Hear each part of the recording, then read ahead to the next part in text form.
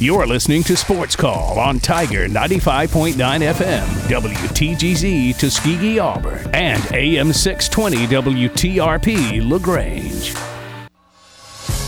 Since 1995, Alabama's sports talk leader, Tiger Communications, proudly presents Sports Call. It's time to join our Sports Call crew as they discuss the latest headlines and happenings around Auburn and the entire sports world. To be part of the show, give us a call at 334-887-3401 locally or toll free at 1-888-9-TIGER-9. We're taking phone calls all show long and want to talk about whatever you've got on your mind. And now, coming to you live from the loveliest village on the plains, Auburn's first and Auburn's favorite sports talk show, Sports Call. Good afternoon, Auburn. Welcome into Sports Call here today on this Monday. We're coming to you live from our studios here on South College Street. My name is JJ Jackson. On the program with me today, I've got Tom Peavy, Brant Daughtry, and Cam Berry inside our studios here on South College Street, and we've got a big show planned for you here today. We've got Birthdays in Sports, a nightly TV guide, our best and worst of the weekend, and so much more here inside our studios today as Thanksgiving week gets started, as Iron Bowl week gets started. We'll talk about the Auburn football team who picked up a win on Senior Day, defeating Western Kentucky by a score of 41-17. We'll mention other scores from across college football. Top 5 Tennessee team goes down in Columbia against the Gamecocks. I happen to be in attendance of that game with my brother over the weekend. We have NFL action to talk about and a lot more. The World Cup got started today, and we saw the United States just moments ago in a 1-1 draw against Wales to open up their group stage efforts there in Qatar. And, basketball's off and rolling. Feast week begins. The Maui Invitational has started. Auburn basketball in a Cancun Challenge getting started tomorrow as the Battle for Atlantis is off and running. The Phil Knight Invite is later this week. I mean, tons of great things. They call it Feast Week in college basketball, but there are tons of other sporting events to feast on and that sort of thing. Again, with me on the program today, I've got Cam Berry, Brant Daughtry, and Tom Peavy. As we said on Friday's show, so excited by the turnout that was at the fire station last Thursday as we were able to team up with the Southwest Volunteer Fire Department. We said that they were able to raise over $4,400. And Tom Peavy, welcome into the show, my friend. Yeah. I hope that you had an absolutely outstanding weekend. And if you would, kind of give us the full rundown of what took place last Thursday. Well, first of all, it was nice to finally get that over with and just kind of relax because, while it's a fun event, it's also a very stressful event when you're in a position that I am as an officer. Planning and behind the scenes. Yeah, a lot of stuff goes into that. But it was a great event. It was a little cold, but that was okay with hot chili goes good with cold weather, and it didn't rain, so that was good. But good crowd came in. Enjoyed chili, some live music. We gave away a bunch of prizes, raised money for the fire department. Of course, Sports Call was there early on in the afternoon, and turned into a great event. And we're definitely looking forward to doing it more. We've already got things kind of going in motion a little bit slowly for next year already, just because we've got some ideas on how we want to make things grow and get bigger and more and bigger sponsorships. Talking about possibly trying to do a silent auction with some big items. But, it was a great event. It always is, and we're always very appreciative of everybody that came out to support Southwest Fire Department last Thursday. How did your MC duties go after we departed and as you're starting to begin the raffle? Yeah. How did it go? Did you do okay? Oh, yeah. I mean, I'm just myself. That's your moment. You're just your moment. Yeah. Yeah. There's some people that get nervous doing things like that, but I'm just one of those. I'm just myself. Yeah. Same way I am here on the radio. It's just me, and I don't have a script or anything. Now I have all my list of sponsors that I need to read off, but I get up there and talk and welcome everybody and. I talked a little bit about the fire department and how special it was with our department, the fact that it's majority Auburn University students that make up the membership. And how the sacrifices that they put into to not only helping out the fire department, but also just helping put that event on when they're trying to get schoolwork done, along with running calls with the fire department. You know, it's just a lot of sacrifices those men and women do. And so I always want to point that out. And I got to meet your mother. You got to meet my mom. Which was pretty outstanding. And you got to meet Alabama's strongest man. And I got to eat, yes, oh my gosh, Bubba. Yeah. I challenged him to an arm wrestling competition. It did not happen. I want to say he was scared, but we know what would have happened. He would have beat me. Yeah, he had more important things Thunder to do. Chicken's legend Brock. Yes. It was a great day. A great day all around. Caught up with a bunch of people. Yes, it was awesome, and we had a lot of fun. We say Thunder Chicken's legend. He played one out and tore his ACL. Yeah, tough. But it was good to see him again. It was good to see him again, and, that's how we were able to make that connection with Brock, was because of his work there with you at Southwest. And so to see him again, I was like, oh my gosh, that was amazing to run into him a little bit. And then he told everyone that he worries that he might have had another significant knee injury. Yeah, may have retorn his knee. So. What? Which isn't great. Jeez. Yeah. He was hopping up on a thing there at the fire department to try to go and retrieve something. And came down on it wrong or did something wrong. You think he may have retorn it. Goodness gracious. Brent, let's start with you here. Again, I hope that you had a really fun and outstanding weekend. And I then did. Secondly, we do want to say thanks again to Tom and the folks at Southwest for hosting us out there, and what a fun time we had last Thursday. Absolutely. It was a great time. It was awesome to be out there. Only was able to be out there for about half the show, probably the middle hour and a half, but I had a lot of fun when I was doing it. We had a weird show because that's just what happens when we're on the road. Weird stuff just happens. But yeah, had a great weekend, and I barned pretty hard this weekend, actually. I went to the equestrian meet on Friday. After that, went to the basketball game on Friday. Saturday, went to the football game. Auburn won all three of those events, so nice. All three of them going away. So it was a very fun weekend for me. My mom and dad came into town, and they wanted to do a little bit of everything, so was happy to be with them. And, yeah, had a great weekend. Falcons won on Sunday, despite their best efforts. So that was good, too. Yeah, just a good weekend, and ready to talk about the Iron Bowl, man. We've got Western Kentucky to recap, and I assume we'll do that today. But after that, it's Bama week. Programming note for everybody, it's also Thanksgiving week. And we're really looking forward to having some family time with friends as well throughout the week. So we will be on the air Monday, Tuesday, and Wednesday, and then you will not be able to hear our live, gorgeous voices on Thursday or Friday, as we'll be spending some time with family, taking some time off. So Monday, Tuesday, and Wednesday, you'll be able to listen to Auburn's first and Auburn's favorite sports talk show. Cam Berry is here as well. Cam, you got to be a part of the show on Friday with Ryan Lavoie. Really enjoyed listening to that one. A lot of great phone calls into the show on Friday. Jason from Fife, a new caller that listens to Sports Call on Spotify via the podcast presented by Coca-Cola. So shout out to him and the conversations that you guys were able to have. And Cam, I hope that you had a good weekend, my friend. Yes, had a great weekend. Spent it in Atlanta with the girlfriend. Took her to dinner for her early birthday, and then went to the Falcons game on Sunday. That was a great time. Got the win, and I'm just glad I was able to be there, honestly, and watched a little bit of the Auburn game as well. Just was doing a lot of driving on Saturday, out and about and stuff. But I mean, 41 points. It is Western Kentucky, but that's the most that we've scored all season. So a solid outing, and hopefully we can build on the momentum going into the Iron Bowl.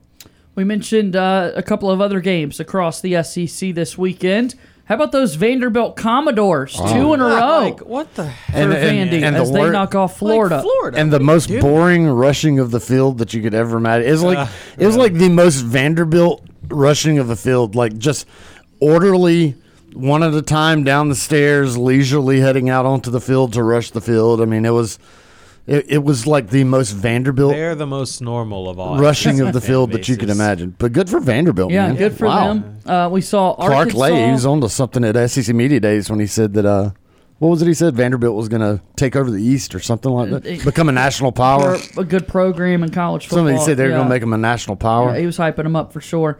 Like we mentioned a little bit earlier, or not like we mentioned, I want to say that Arkansas knocked off Ole Miss. Ole Miss was the betting favorite going into that one, and it was Sam Pittman and the Hogs able to pick up their 6th win of the season, so they will be going to a bowl game, but a pretty convincing win for Arkansas. Well, somehow Ole Miss manages to get like 700 and something yards of offense, but only score, 28 points? Yeah, they just couldn't finish drives. I mean, goodness gracious. Yeah. That's insane. Definitely an odd game, I guess, for them just not even be able to, like I said, like finishing drives. Just kind of feel like they were just going in between the fields. Maybe they were just going through the motions, and just a lot of distractions going on with the potential of Lane Kiffin leaving and all of that. Maybe the team wasn't in it. Who knows? And then also we had the South Carolina Gamecocks knock off the Tennessee Volunteers. Spent the weekend in Columbia, South Carolina. My brother, of course, a graduate of Tennessee. My stepbrother works there in Columbia in athletic training, and able to go see that game. Oh, really? That's cool. And what a fun game that was. No one saw that one coming whatsoever. The Tennessee Volunteers defeated by South Carolina 63-38, the most points ever given up by Tennessee in an SEC football game. Happened on Saturday, and we also saw Hendon Hooker, who was a front runner for the Heisman Trophy, tear his ACL. This also eliminated Tennessee's chances of making it into college football playoffs. Yeah. We talk about storming the field. I don't know what I said. Storm fielding. Yeah, you know what I meant, Brant. You love when I do that. I do. Field storming. Misspeak. That was awesome what South Carolina did. Yeah, they let it all out, jumped over the bushes. Did and they sandstorm the field? Goodness gracious, they did. Whew. I was about to ask, do we have a sandstorm hotkey? That feels like something we would have. Yeah. I'll say this. So, very surprising there that South Carolina did what they did. Winning a game, at home that's not unheard of. So, I mean, upsets happen, but to beat them that way was just way out of left field. And you mentioned most that Tennessee had ever given up is the most ever by an unranked team over a top 5 in the modern bowl or in the modern ranking history. So, I mean, that's how significant that was. I am also, though, very happy. You always say you hate to hear that somebody tore their ACL. I am glad that it was just the ACL, because when I saw that injury looked bad, man. Yes, when that play happened, that was like, oh no, that's. I watched it, and I said, oh, that's not good. No, that was one of those that looked like a potential career ender. It was just so awkward. It's kind of like Bo Jackson's with the hip. It was so awkward that everything in the knee, just his body went one way and everything else went the other it was way. just a very, very awkward looking thing. And it was not a disgusting leg sideways type thing that you have seen in some injuries.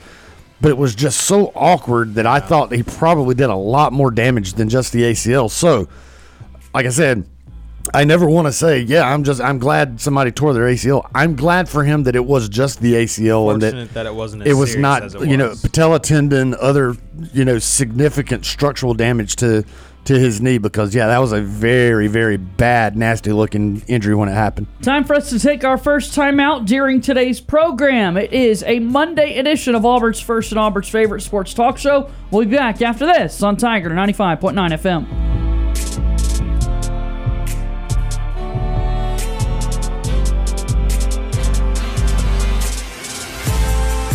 JJ Jackson and the guys want to hear from you. Give them a call to join Sports Call at 334-887-3401. I'm Trevon Reed, former Auburn Tiger football player, national champion. You're listening to Sports Call on Tiger 95.9.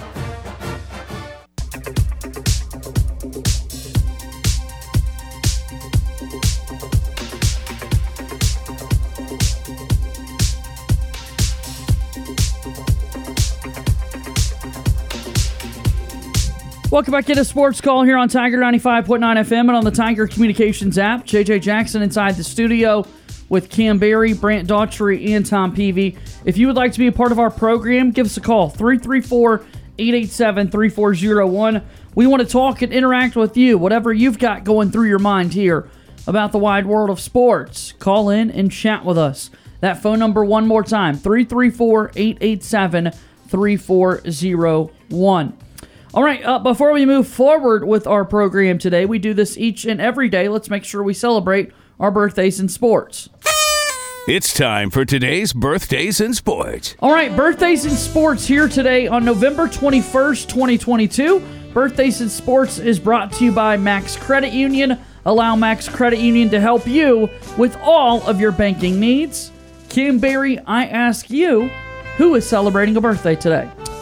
Turning 56 years old, quarterback Troy Aikman, former NFL quarterback for the Dallas Cowboys, selected first overall in the 1989 NFL Draft by the Cowboys out of UCLA, three-time Super Bowl champion, Super Bowl 27 MVP, 1997 NFL Man of the Year, six-time Pro Bowler, member of the 1989 PFWA All-Rookie Team, member of the Dallas Cowboys Ring of Honor.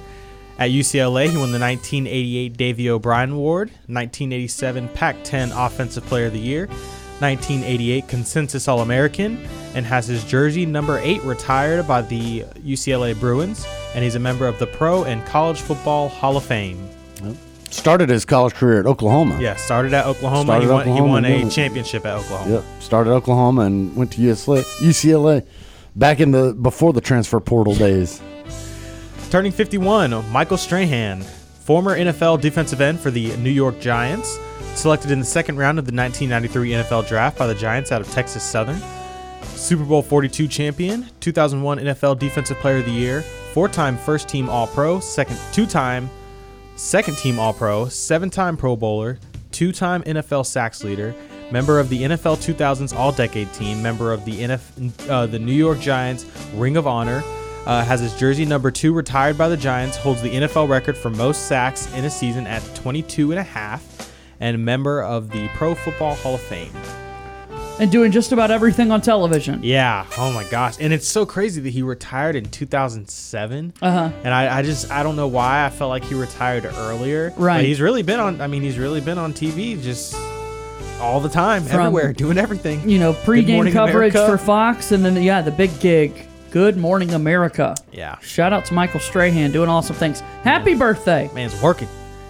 Turning 33 today, Justin Tucker, current NFL kicker for the Baltimore Ravens, went undrafted in 2012 out of Texas, and then signed with the Ravens as an undrafted free agent. Super Bowl 47 champion, 5-time first-team All-Pro, 2-time second-team All-Pro, 5-time Pro Bowler, member of the NFL 2010s All-Decade Team, holds NFL records for career field goal percentage at 91.1%, longest field goal, which is 66 yards, and most 50-plus yard field goals in a game, which is 3. Pretty impressive. He's got a boot. Yeah, he does. He's the greatest kicker of all time. He's dialed in. Yeah. Made a couple against my Panthers yesterday. Shout out Justin Tucker. Happy birthday. And lastly, turning 53 today, Ken Griffey Jr., former MLB center fielder, played for the Seattle Mariners, Cincinnati Reds, and Chicago White Sox. 13-time All-Star, 1997 AL MVP, 10-time Gold Glove Award winner, 7-time Silver Slugger, 2005 NL Comeback Player of the Year, 4-time AL Home Run Leader, 1997 AL RBI Leader, has his jersey number 24 retired with the Mariners, member of the Seattle Mariners Hall of Fame and the Cincinnati Reds Hall of Fame, member of MLB All-Century Team, and was inducted into the Baseball Hall of Fame as a first ballot Hall of Famer in 2016. Happy birthday indeed. Birthdays in sports. Once again, we want to let you know they're brought to you by our friends at Max Credit Union. Stop by. They've got 2 locations in the area. One in Auburn on Gay Street, one in Opelika on Frederick Road.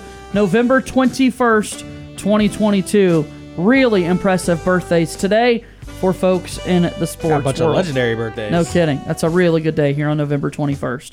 All right, let's talk about Auburn football. Auburn football got a win on Saturday, 41-17 against Western Kentucky. A lot of talk last week on this very show about that line in Las Vegas, a 5.5 spread between Auburn and WKU. This is a game that Auburn won 41-17. So a 24-point margin. The Tigers covered that line, but a game that was tied at halftime. Tied 17-17 there at the break. And then in the second half, Auburn picked things up. So the one thing that I want to say is that people that don't really understand how important that win was or how good that win was, if you look at Western Kentucky, they 15th ranked offense. So, I mean, they have a great offense. We knew they were going to spread around. They've scored a bunch of points this year. It was a game that when Auburn was going through their struggles with Brian Harsin here, it was a game that a lot of people were saying Auburn could very well and might possibly lose that game. Because when you're in that streak of losses, it was really looking like Auburn may not win another game in the season, and that included Western Kentucky because they were piling up the points and just not a good matchup for Auburn when you're thinking about a team that you might have to get in a shootout with. And so for Auburn to absolutely dismantle them in the second half like that was big because that was a very, very good offensive team that Auburn's defense just completely shut down in the second half. So great for them. I was glad I got to actually be at the games, the only one I got to go to this year, and so watching things with my own eyes. But it was really cool to watch Auburn go old school. They went really old school for 2 scores, and then they went kind of old school, like Cadillac old school with the halfback pass. But the 2 toss sweeps out of the I formation for touchdowns, that is just like that's some 1987 football. That is some Bo Jackson type stuff of running a toss sweep out of a power I. Holy goodness, loved it. Yeah, and it worked to perfection. I mean, especially the one with Tank. You get those lead blockers out in front of him and just cleared the way. Nobody even touched him. And so some great offensive plays. You got some of the big chunk plays that you have not seen a lot from this offense, and you were able to see that, the big plays. And then the defense steps up with a couple of turnovers, including a pick 6 that really just, kind of was the nail in the coffin. So, yeah, great game by Auburn, and just kept that momentum going. The momentum and excitement that Cadillac has brought to that team, they just kept it going. And so you're hoping that confidence they've built up over these last couple of weeks will carry over to that Iron Bowl coming up. Mr. Daughtry, go ahead. Yeah, defense was amazing in the second half, and they switched things up a little bit. They started doing some more exotic stuff. They blitzed a little bit more. They ran some zone blitzes. They ran a few more twist stunts. They did things to get more pressure on Austin Reed because Austin Reed kind of carved Auburn up in the first half. Didn't put up a ton of points, but played really well. I knew that Austin Reed was good. I didn't know he was as good as he looked on Saturday.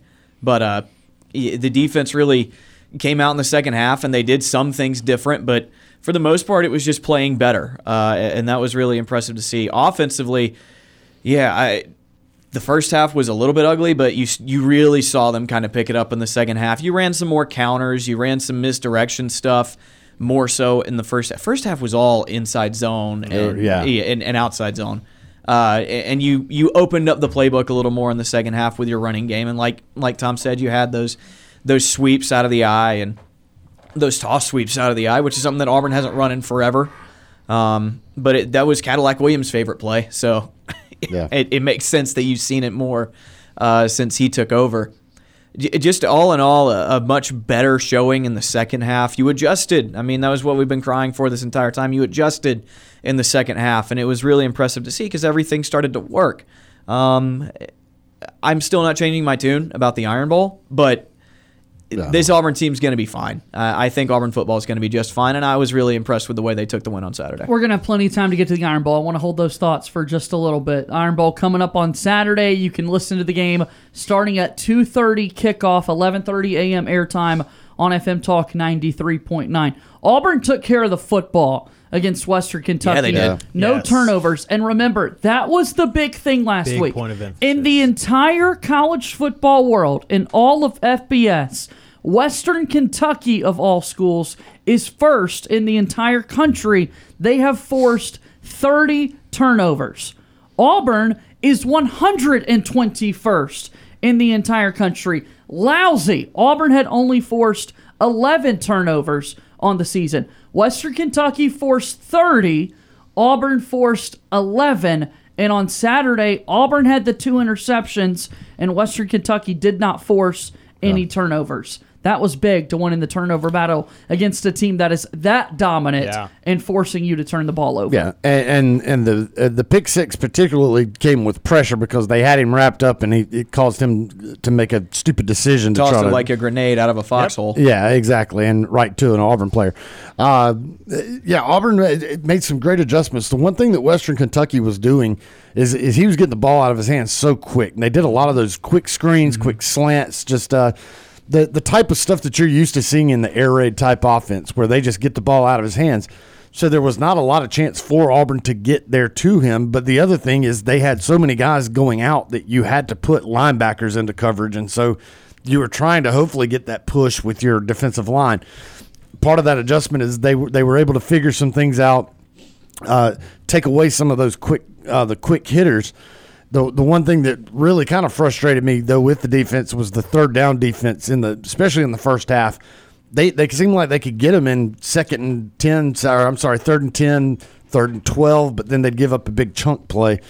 They quit doing that in the second half. They were able to get those stops finally in the second half. They figured some things out, made the adjustments. And started getting some pressure back there on the quarterback and making him a little bit uncomfortable because when he has the chance to stand there, either get the quick throws or have the chance to stand there, the dude could find somebody open, and he was really good at that. So getting the pressure was big. Yeah, Auburn really took away the screen game in the second half, and honestly, it was Keontae Scott. Keontae Scott coming up, reading those screens and just taking on the wide receiver that was attempting to block him, pretty much just blowing up every screenplay they tried to run in the second half, which is, I don't know how reliable that is, like over and over. I don't know if Keontae Scott's going to be able to blow up wide receivers from Georgia and Alabama that are trying to block him on screens like that, but it worked against Western Kentucky, and I mean that's how you blow it up, right? Is you get by the wide receiver who's trying to block you, and it makes things a lot easier. Yeah. Well, I mean, Western Kentucky averaged 39 almost 40 points per game, and Auburn was able to hold them to 17 points all in the first half, did not allow them to score at all in the second half. Like you guys said, I mean, great adjustments by the coaching staff overall, and this team just continues to fight, and that's just something that we hadn't seen, but throughout most of the season until Cadillac took over. And so I think it's just good to see, and I agree with you, Brant. I think Auburn football as a whole, the program is going to be just fine. 334-887-3401. All of our Sports Call callers and guests join us on the Auburn Bank phone line. Auburn Bank has been your hometown bank for over 110 years. Visit them online at auburnbank.com for more information. Your partner, your neighbor, your friend, member FDIC, equal housing lender. We go to the phone lines for the first time today, and joining us we've got Ed from Auburn. Ed has called into Sports Call here today. Hello, Ed. Thanks for the call today. Happy Thanksgiving week to you, my friend. JJ, and happy Thanksgiving week to you. It's been a long time. And who have you got? I'm sorry I haven't been able to call in a little while. Yeah, I've got Tom and Brant and Cam here. We got a full house with me on the show. All right. Well, peace to all y'all. I hope everybody has a great, holiday. I was going to mention, listening to the game. I like to listen to, they mentioned again on that when y'all were just talking about passing game, and I think most of our passing defense has been mostly a good pass rush. They mentioned again, and I've seen several times, a good passing team, and if not for our pass rush, we're in trouble because our defensive backs, Jalen Simpson, I've seen him mess up so many times this year, and I think it was Zion that Stan and Andy were having such a hard time understanding. Should have been an easy interception. Playing with their backs, they're not playing good defensive back play. But it's not only them. I've noticed that with Alabama's not as good, and they've got twice the talent. And, it just seems like what Auburn's doing with running, that's the only thing they can do right now, But there are other teams that are having problems throwing the ball this year, and for that reason, a good offensive mind, and it doesn't have to be the head coach. If Lane Kiffin doesn't come here, if you get a good enough, offensive coordinator, you're going to have a good chance, But one other thing I was going to mention about people talking about Bama and their problems. What's that? Scott Cochran leaving, I think, was a problem. But they're not playing with any emotion. And if you see the difference between Brian Harsin and Cadillac, they're playing with emotion. The kids are having fun for the first time in a year and a half, and it's so refreshing to see. And I hope that whoever comes into Auburn is watching and saying, this is how you win at Auburn. You have to have that emotion. You can't be Bill Belichick or Nick Saban or Urban Meyer at Auburn. I just don't see it. But anyway, guys, War Eagle, and hey, looking forward to loving this basketball team. It's a mature. Thanks, guys. All right, War Eagle, thanks for the call there, Ed. Yeah, I think he brings up a good point about the secondary. They hadn't been playing well. I thought they played pretty well in this game, specifically with Jalen Simpson. About 2 games ago, when Donovan Kaufman got hurt, they moved him from corner to safety, and he's looked really, really good as a safety. He's looked significantly better. DJ James was the guy who dropped the pick at the end of the first half that on the drive that Western Kentucky ended up scoring on probably the best play call I've ever seen. That middle screen was incredible. But James ended up getting the pick 6 to kind of seal the game at the end, so he made up for that mistake. So, yeah, I think the defensive backs are playing a lot better. I think a position change is going to really benefit Jalen. What's his last name? I just said Simpson. Jalen Simpson. Good night. That was wild. But yeah, I think Jalen Simpson has looked really good at safety, and I think he's right. I think you have to coach with a little bit of emotion at Auburn. I think that these kids respond well to that, and I think it's something a little bit different, and I hope that the next coach that comes in can embrace that. Let's take our next break here in the opening hour of Sports Call. Call in. We want to hear from you. 334-887-3401. Sports Call continues in a moment.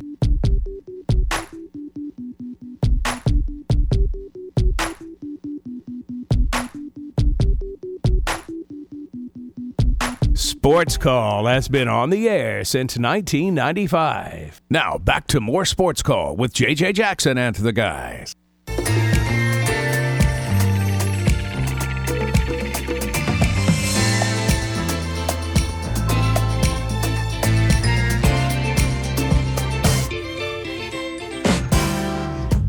Welcome back in. It's Auburn's first and Auburn's favorite sports talk show. Sports Call has been on the air since 1995 and continuing to move forward into new and better and amazing things.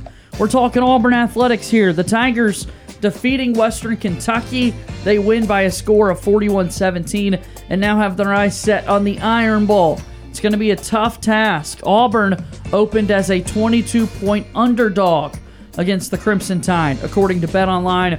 We'll have tons of conversation about that game and more coming up in the second hour of the program. Before we wind down this first hour, however, on Friday night, we saw the Auburn men's basketball team back in action. The men's basketball team is now currently in Cancun. They are in Mexico. They take on Bradley tomorrow, and then they'll play the winner or loser of the Northwestern Liberty game on Wednesday. If Auburn wins, they play the winner of that game. If Auburn loses, they play the loser of that game. So the Tigers, still unbeaten, took on Texas Southern Friday night. Katie Johnson, a top performance for the Tigers. But the one thing everyone wants to continue to point at with this team, guys, as we've talked about, is shooting the basketball, what that percentage is going to look like, because it'll help them win a whole lot of games, and it could cost Auburn from time to time as well. Yeah, they struggled from 3 again, 25%. But Chris Moore had a great shooting game from 3 for 4 from 3. Definitely want to highlight that. He just stuffed the stat sheet. 14 points, 3 assists, 7 rebounds, 1 block, 1 steal. So he was just all over the place. Brought a little bit of a different energy. Texas Southern kind of tried to bully Auburn. Tried to kind of show a little bit more force. They were definitely physical on defense. So they got away with a couple of things, but Auburn, again, their defense ended up holding up. Held Texas Southern just to 1 for 11 from 3. And 36% shooting from the field overall. So again, the defense showed up. You can definitely tell that we missed Johni Broome. That was a big miss. Just having his presence in the paint overall was something that, the defense was still very good, like I said, but it could have obviously been better had Johni been out there. So you can see the impact that he has on the floor when he's not on the floor. Yeah, just watching the game from where I was sitting, I think Auburn's defense, I think Auburn's identity on the basketball court is going to be suffocate people defensively and then use your depth to wear them out in the second half, because you've got 10 or 11 guys that are going to get regular minutes. Right. So your job is going to be hold them to low scores and get the offense where you can. You did miss Johni Broome. Dylan Cardwell, I love the guy. He does not have the scoring ability that Johni Broome does inside. His footwork's not there. He's not. He just doesn't have it offensively. No. But I still think he can be a valuable asset. I think with the shooting, sometimes it's going to be there, sometimes it's not. Good shooting teams have bad days. Bad shooting teams have good days. This is an Auburn team that is trying to be competent from the three-point line, and I think they can get there. What does that look like? Probably about 35% shooting by the end of the season, which is not going to blow anybody away. But it's good. It's good numbers. You're going to win 20. You're going to win between 20 and 25 games, and you're going to have a shot at the SEC title if you can shoot that percentage. The biggest problem right now is rebounding, but again, Johni Broome being hurt, you can understand why the rebounding wasn't as good. Yeah, Texas Southern was very athletic. They're very athletic. They had athletic. A center whose name I can't remember, but he wore number 5. He was very physical and very athletic and very strong, and I think he came off the court for 5 minutes the entire game. He played the entire first half, and Walker. It might have been. I don't remember. Played but 36 minutes. Yeah, so 36 of a possible 40. Yeah, he didn't come off the floor until he absolutely just had to, and he didn't finish the game for them. But just a good showing, not a great showing. The shooting's on and off. I mean, shooting is a tough thing. A lot of it's luck. But the thing is, they're taking good shots. They're not just throwing up contested shots and praying that they go in. They are taking good looks. And if those shots start to fall, if you shoot 40% rather than 30 or 25% in one game, you're going to hang 100. You're going to beat somebody by 40. That's just what this Auburn team is going to do. So you're going to have some ugly games. You're going to have to win some rock fights. But at the end of the day, I still think this team's going to be pretty darn good. 334-887-3401 or toll free at 1-888-9-TIGER-9. The guard play is going to be something to continue to watch moving forward for this Auburn team. Earlier in the week, it was Wendell Green Jr. who led the way offensively. As we said a moment ago, KD Johnson, the top scorer for the Tigers against Texas Southern. You've got Trey Donaldson coming in that backcourt as well. We've seen Chance Westry now make his Auburn debut. So curious to see, again, what the consistency of that backcourt looks like for Auburn, because they don't have somebody like a Jabari Smith Jr. or a Walker Kessler on the inside that you can count on to be your go-to scorer this season. And so it will fall into the hands of a lot of those guards. And are they going to have it from night to night? Who knows? Yeah, I think I'll go first. I think with the consistency is going to come from Wendell Green. I think he's been your best player so far from top to bottom. What's going to have to happen is when he comes off the floor, who replaces him? Who's able to pick up that offense? Is it Chance Westry? Is it Trey Donaldson? Does Zep Jasper start playing the 1 again, even though I don't think he's been your primary ball handler yet this year? So I think he's going to remain at the 2. So it's going to be Trey Donaldson and Chance Westry that get those minutes at the point guard spot. And it's going to be, can those guys pick up the offense? Even if they're not scoring, can they facilitate the way Wendell does? And can Wendell's got to get that 3. If Wendell gets that 3-point shot falling consistently, he's going to be an absolute nightmare. Yeah. I think the biggest thing so far that has kind of surprised me is how that Johan Traore is not a bigger part. But I mean, that really has surprised me. I thought he was going to be the guy that could come in and be the next Jabari. Right, yeah. And I think that's what a lot of people did. But you look at this game, he only played 12 minutes. He attempted one shot. He was 0 for 3 from 3 points. Yeah, and he got a rebound. He got in foul trouble. They got him in foul trouble quick. They kept going at him consistently. But he has not he's not lived up to that hype that that he came in. Granted, I know it's only been, 3 games? 4. I get it. Are they 3-0 or 4-0? It is 4-0? Okay. I was expecting more out of him. I'm not saying that it's not going to eventually happen, but I mean, when you look at a kid and he's only getting 12 minutes, I mean, you're hoping that you get more out of him, especially if you're having the guys that are struggling shooting from your guard position, if you're having that trouble on the outside, you really hope that this would be a freshman that could come in and be that Jabari Smith, could be that force on the inside or maybe even a little bit on the outside, but somebody that could be that kind of a big force, that scorer from in and out that could just really take over a game for you, and we just haven't seen that from him yet. Yeah, I'm not too worried about that, just yet, because like you said, we're only 4 games in. I think we saw flashes of the talent and the potential in Israel, and now Right. we're just in regular season play. Kind of got to get those jitters out. It's all good. I'm really not worried about Johan yet. So yeah, we'll just have to see. I will say, free throw shooting was great, a lot better last night. 15 for 20, 75% at the free throw line. That is exactly what we like to see. Yeah. The guys were hitting their free throws when they got the chance to go to the line, and I just applaud that big time. So just keep up the consistency. And that's that type of consistency is something that you need. To compare to last year, last year's team was good at the line because there were a lot of games that they basically won at the line. If you go back and you look at how many free throws, they were setting records for how many times they went to the line, and it was just because they were able to force things inside so much. So you were able to get those points when you couldn't shoot from the outside. And that's what this team is going to have again this year. If you're going to have those struggles from behind the arc, then you've got to be able to push that inside, draw those fouls, and then be able to take care of it and cash that in at the line. Auburn basketball will take on Bradley tomorrow. That's the other thing to point out. Bradley is going to be the best team that Auburn has played this season. Auburn has not been tested so far this year. They've been playing home games to open up the season. You look at the Tigers right now, they are 18th in KenPom, which is we talk about KenPom every single year, a really good basketball efficiency breakdown.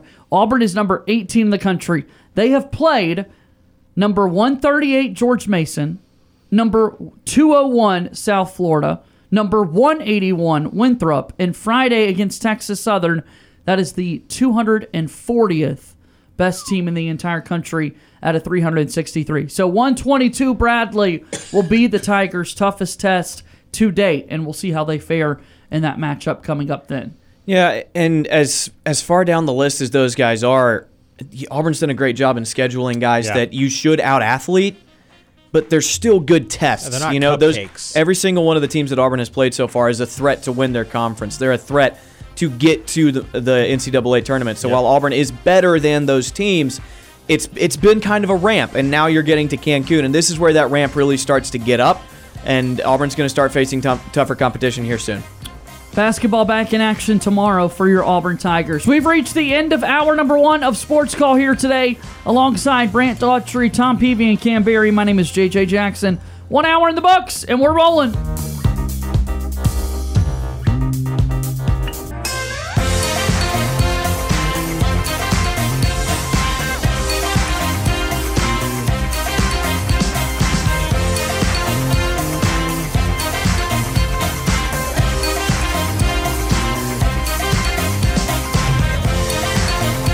One hour of our show is in the books. We've got more to come. Stay tuned for another hour of Sports Call right after the break.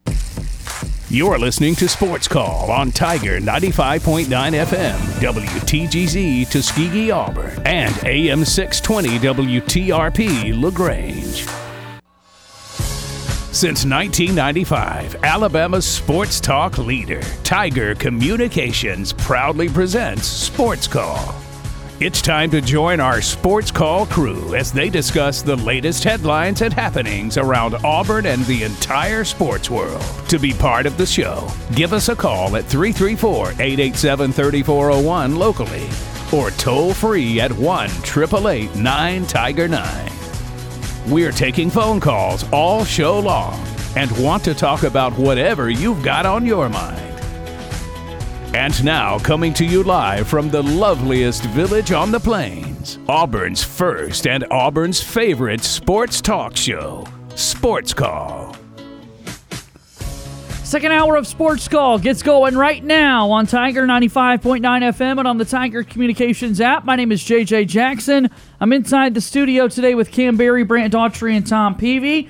And we're having a whole lot of fun talking all things Auburn athletics and everything else going on in the wide, wide world of sports. Again, the World Cup is off and moving today. The United States has already played a game. They drew 1-1 against Wales. They are in the group stage. 8 groups of 4.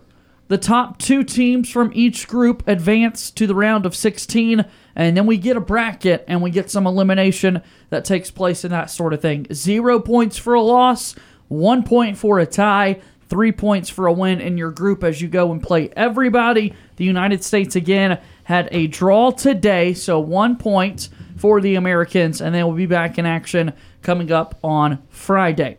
Football is also a big thing that takes place this week, as it's rivalry weekend across the sport. We'll see the Egg Bowl on Thursday between Ole Miss and Mississippi State. Many people wonder still, is Lane Kiffin set to be the next head football coach of the Auburn Tigers? And that is a big storyline in that, guys, this time next week, we could be talking about a new football coach for Auburn one way or the other. Who knows? We'll wait and see.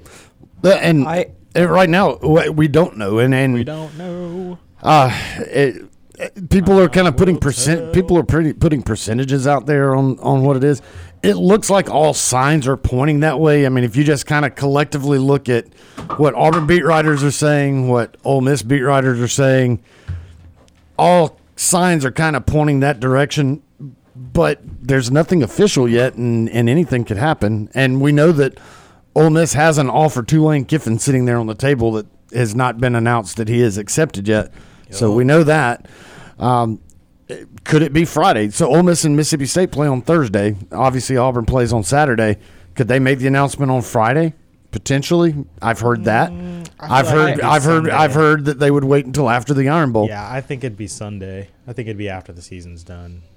Maybe, but then again, there's a lot of speculation on. We're just saying hypothetically, it is Lane Kiffin, and this is the guy that they want to go ahead and name it Friday, to kind of take the pressure off of, I guess maybe the fan base and the whole Cadillac thing. If they were to beat Alabama, which I mean that's a long shot, but do you do it then to have him in place, and that way, you know, the fans already know, or do you wait until after so that you don't take the spotlight away from Cadillac? I think you wait until after the game. I think Cadillac has accepted he's probably not going to get the job. Right. I don't think he expects to get the job. I think it'll be Sunday or Monday after the Iron Bowl, if it is Lane Kiffin. And right now I believe it is Lane Kiffin's job to accept or decline. Right. And I think all signs point towards him accepting the job. I think that on Monday or Tuesday, we'll be talking on this show about the beginning of the Lane Kiffin era at Auburn, and may he reign for a long time. Lane reign. Yeah, there you go. Thanks. Yeah, World Cup. Let's talk about the World Cup for a little bit. That was a fun game. Yeah, it was a fun. U.S. got out to an early lead. I think the 26th minute. Beautiful through ball from Christian Pulisic that was finished off by Tim Ray. I can't remember how you say his name. Weah, thank you. I couldn't remember. I knew it was like Raya or something like that. Weah. Tim Weah was finished off. Beautiful goal there, and then the first half from the U.S. was really, really good. Wales was hanging back and mostly playing defense, and the U.S. was applying pressure and not letting Wales hold on to the ball. In the second half, Wales came out a lot more aggressive and kind of put the U.S. on the back foot. And they ended up getting the tying goal late in the game, 82nd minute, I think it was. Gareth Bale on a penalty, just a dumb penalty, but things like that happen in the World Cup. It is a high pressure situation, and that was a really fun game to watch. U.S. now gets set to play England on Friday, and that's going to be a game. if you can steal a point in that game, England's really good. If you can get a draw in that game, you feel really good about your chances moving forward to advance to the knockout stages. Again, it's the first World Cup match of the 2022 World Cup for the United States. Also, their first match in the World Cup in 8 years, because 4 years ago you couldn't draw with Trinidad. Didn't qualify for the big tournament. They're back in it, which is great. A really young squad this year, and we'll see if what they can accomplish. It could be huge for the future of American soccer. I mean, that's the thing. You talk about the future for American soccer. When you look at athletics in general, the U.S. is so dominant in so many sports. And you look at like the Summer Olympics, and they dominate in gymnastics and track and field, and obviously American football is our own thing. Baseball, you're starting to get some of the Caribbean, Dominican Republic, starting to be good in baseball, but really the U.S. is baseball. All these sports that the U.S. is so dominant in, for some reason, soccer is just one of those that the U.S. women have had a lot of success, but now lately they've been losing. But for whatever reason, the U.S. men just they never can get to the elite level of a Brazil or an Argentina or Germany several years ago. I mean, these that are like your typical powerhouses that are winning World Cups. U.S. just can't seem to find that, and I don't know if it's because the soccer culture in those countries is so much bigger than it is in the U.S. That's exactly what it is. You've got so much. The reason the women are so dominant is because the U.S. has started investing in that, and they got out way ahead of every other country. Investing in women's sports. The men's they're decades and decades behind the countries that are super powerful and have won several World Cups, because the United States just doesn't care as much about soccer. Now that is changing, and America is doing more to invest in the soccer culture, and that's why America is looking to make noise. They want to get out of this group stages. They want to advance a couple of rounds in the knockout stages, even though they don't expect to win the thing. But JJ, you said it a minute ago, they're a very young team. They're the second youngest team in this year's tournament. So you've got guys that are getting experience now that over the next 8 years, they've got to have 2 more World Cups to play in, most likely. Those guys are looking to get this experience and later make noise. It's going to be held in North America in 2026, and these guys really want to make a run at that World Cup in a couple of years. We're talking about the United States in the World Cup in Qatar. They will be back in action on Friday. As Brant said, the opponent is England for the Americans. That will start at 2 p.m. Eastern, 1 o'clock Central, and then next Tuesday will be the final game of the group stage for the United States. USA versus Iran next Tuesday, also at 1 p.m. Central, 2 o'clock Eastern. And then if the United States have the most points or the second most points out of that group of 4, Wales, USA, England, Iran, then they advance to the round of 16 and into the knockout stage portion of the tournament. So what's fun about this group is you've got England, who's really good, and you've got Iran, who's really bad. England is, it's like 99% probability they're going to make it. Right. Iran, it's about 99% probability they're going to get knocked out. So it's really between America and Wales for that second spot. Well, they tied today. So like you said, JJ, whoever has the most points gets through, and you earn 1 point for drawing, 3 points for winning, and 0 points if you lose. So England or United States and Wales are tied at 1-1. Well, what happens if they tie on points? It turns into goal differential. So right now in these next 2 games, America has to lose to England by fewer goals and beat Iran by more goals. And I think England earlier today beat Iran like 5-0. 6-2. 6-2. So plus 4. So they're plus goal 4 differential. And again, England is the one that everybody thinks they are going to move through. Like I said, if you can just get a draw with England, you feel really good about your chances. We'll see what happens. It's the World Cup in Qatar being played in November going into December, as opposed to the summertime when you're more accustomed to it and more used to it. Because it's very hot in the Middle East. Yeah. A lot of controversy with it in Qatar right now, with just all the rules they have. You can't drink. You can't beer. Do anything. How am I supposed to get rowdy? Qatari fans were chanting "We want beer" in Arabic during the first game. One of the Spanish-speaking countries, their fans were also doing that. They were chanting, "We want beer." Alcohol makes things more enjoyable for a lot of people. Yeah. Non-Qatar, you will go to jail for it. Can't blame them. All right, we've got to take a break here in the second hour of the program. Sports Call continues in a moment.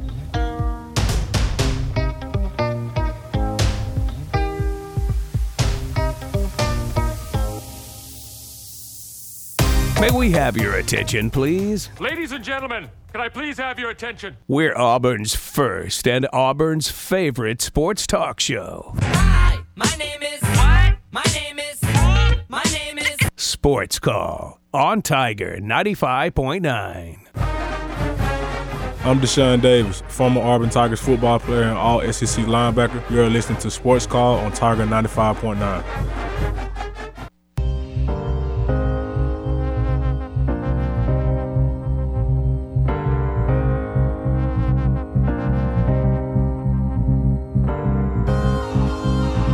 Welcome back into the program. You're listening to Auburn's first and Auburn's favorite sports talk show. This is Sports Call on WTGC Tiger 95.9 FM and on the Tiger Communications app. JJ Jackson inside the studio with Tom Peavy and Cam Berry. Brant Daughtry here with us as well. 334-887-3401 or toll free at 1-888-9-TIGER-9 to be a part of the show.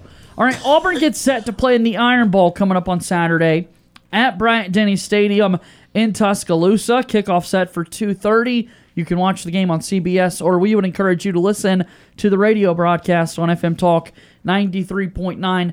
Alabama has opened as a 22-point favorite against the Tigers. Players speaking in the media today talking about house money. No one is thinking that Auburn can win this football game, so let's just go out there, play with all heart, all effort, and see what can happen, see if we're able to pick up a major upset in this. And a lot of people assumed that if Auburn were to win this game, of course, they're going to be bowl eligible with that 6th win. If not, their season comes to a close.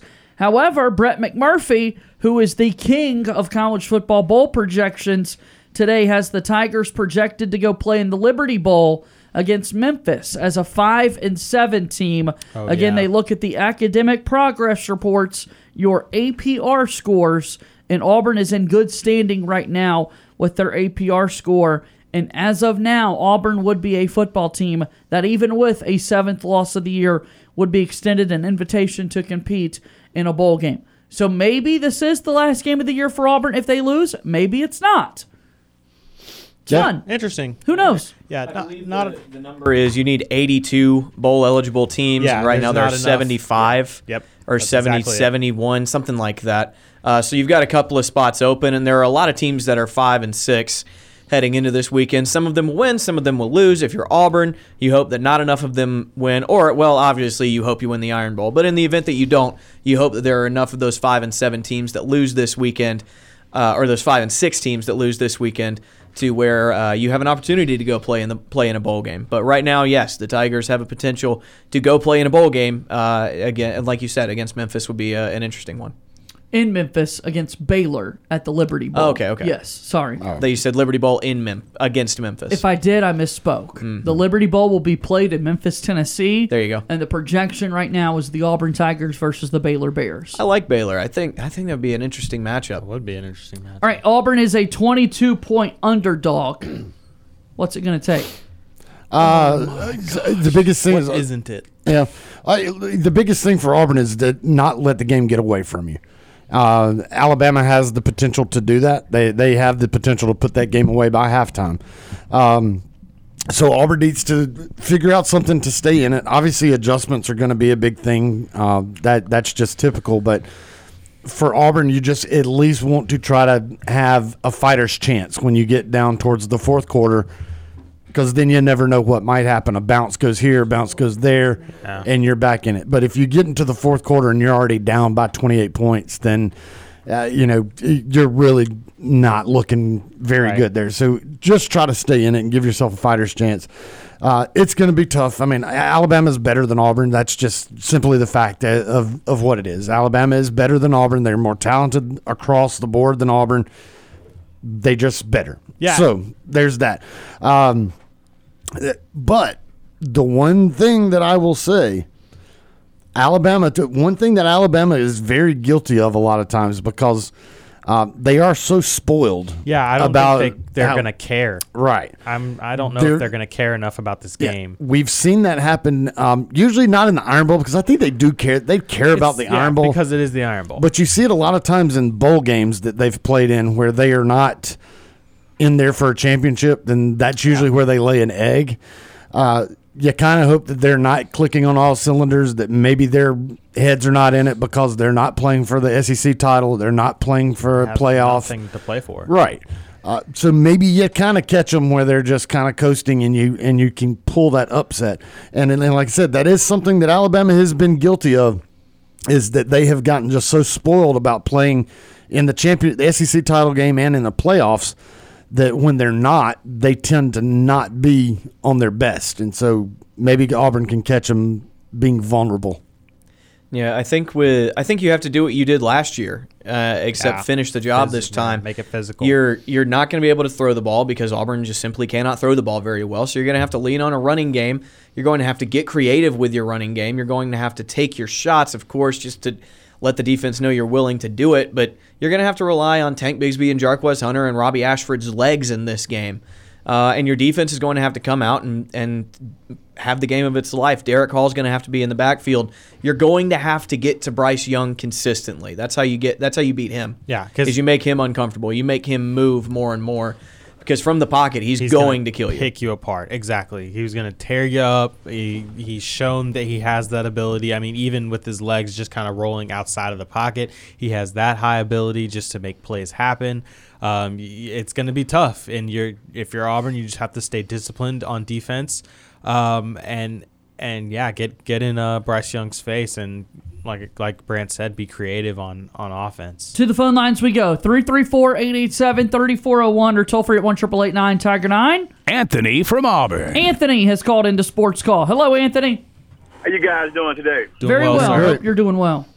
You know, I see y'all asking questions, what it's going to take for Auburn to win. Well, you know, Pat Dye was asked that question, and he said 60 minutes. 60 minutes of football. You know, in a game this big, you're going to have turnovers. Somebody might throw an interception. That might help a team get back in the game that they should have had the door closed on. Somebody might fumble the ball. There's going to be some kind of miscue. Somebody might misread the defense and check off into a wrong play and get a loss or something stupid will happen. You might have a goofy kicking game. But I'm going to tell you guys, it don't matter if Alabama being a better team or Auburn not being that good. This is Iron Bowl, and they're going to put it all on the line. They're going to give you all they got on both sides of the ball. It's always been like that. That's why the Iron Bowl is so exciting. That's why people all across the country, CBS and everything, want to broadcast this game every year, because that's just what it does. It keeps you on the edge of your seat no matter what the records are, no matter who's coaching. But I'm going to tell you something. We had back in 1984, Auburn clearly was a better team. You know, they had all the All-Americans on that defense. They had Greg Carr at linebacker. They had David King in that secondary. They had Tommy Powell and Arthur Johnson and all those guys back there. They had Jared Williams, Jared Robertson. Let's see, who else they had? They had Ben Thomas on that defensive front and all those people. On that offensive side, they had Jeff Lott at guard. They had big old Steve Wallace at offensive tackle. You know, they had All-American center, big old Ben. They had Bo Jackson, Fullwood, Tommy Agee, Jeff Parks at tight end, Trey Gaines at split end, and all those kind of people. And they, let's see, I think they might have had Randy Campbell at quarterback. Not Randy Campbell, it might have been Jeff Berg or somebody. But they had it all. Anything you no, wait a minute, hold on, man. They had Pat Washington at quarterback in '84. They had everything you could have possibly wanted. They had Pat Dye coaching. They had Bud Casey coaching running backs. They had Wayne Hall, defensive coordinator. Neil Callaway coaching offensive line. So they had everything you could have possibly wanted. There's 3 Alabama men there on the team. Paul Davis was a volunteer coach. He had come out of Alabama, Brian Staff and all that. So they had everything you wanted. And Bo Jackson, on that final play, Auburn would have won. Somehow or another, with some kind of miscommunication, Bo went the wrong way. They gave it to Fullwood, and they caught Fullwood on their end and pushed him on out of bounds. So I'm going to tell you, it don't matter. It's going to be a barn burner, a Whoa Nelly type kind of game. Keith Jackson on ABC football used to always say, Whoa Nelly. You know, back in the day, you guys don't know nothing about none of that. We absolutely do. Absolutely. And you can see it we that absolutely way. do. But I tell you, that was football. He was one of the best announcers, probably maybe the best of all time. He's had some good ones over the years, but I don't think anything that quite that good with a good old Southern drawl, know how to talk and mix with Southern people. But I tell you, this is it. This is what the season's all about. You know, everybody, they've played all the other games, and now you got down to the last one. I mean, you know, I know there's no conference title on the line this time for either team, or no chance for anybody to go on the Hallelujah land and play for a possible national title ain't on the line. It's just state bragging rights and pride this time around. And I tell you, Auburn can win this game. It can be won, but, I mean, they're going to have to come out and not shoot themselves in the foot. They're going to have to come out and play some good football and mistake-free football if that's possible.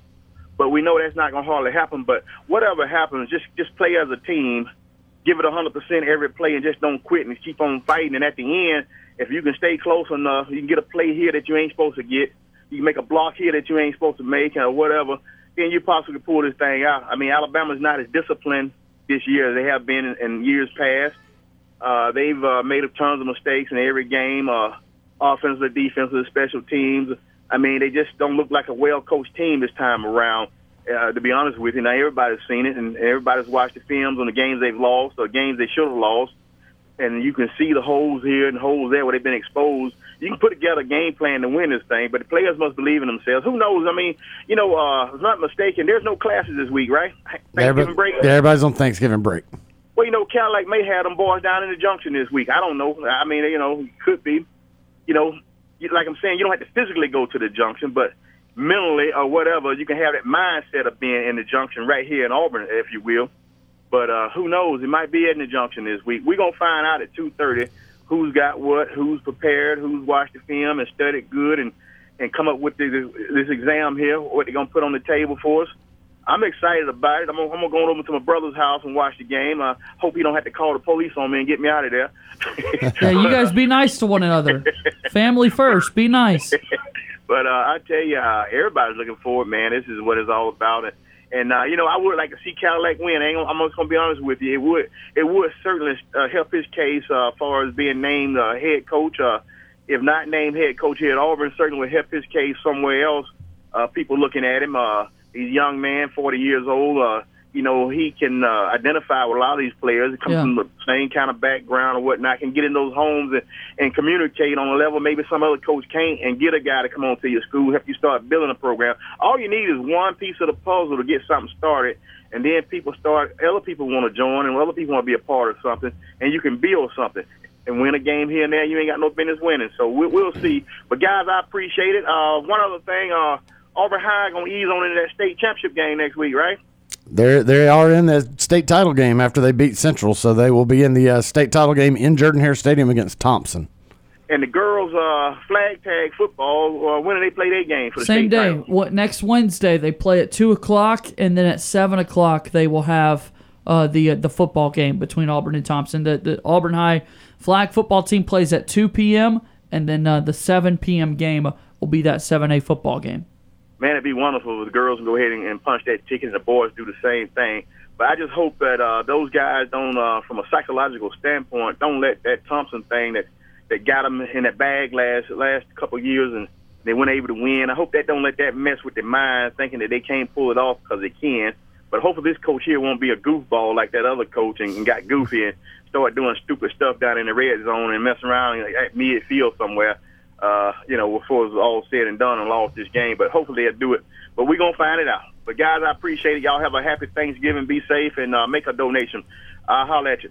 Thank you. That's Anthony right there joining us on the program. So I like a lot of what he said. However, the one thing that I will argue against is that when you start looking at the Iron Bowl and the idea of, like, anything can happen, barn burner and these types of things, that typically happens of late when it's here at Jordan-Hare Stadium. When it's in Tuscaloosa, that's not the case. And it's unfortunate for Auburn, but they've just not played well in Tuscaloosa since 2000. Their last win obviously was in 2010.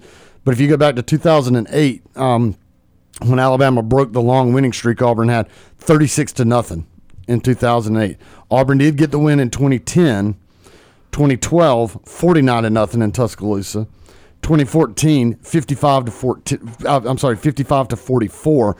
Auburn did put up a 600 and some odd yards of offense, but they just couldn't stop anybody. So that's a 55-44 win.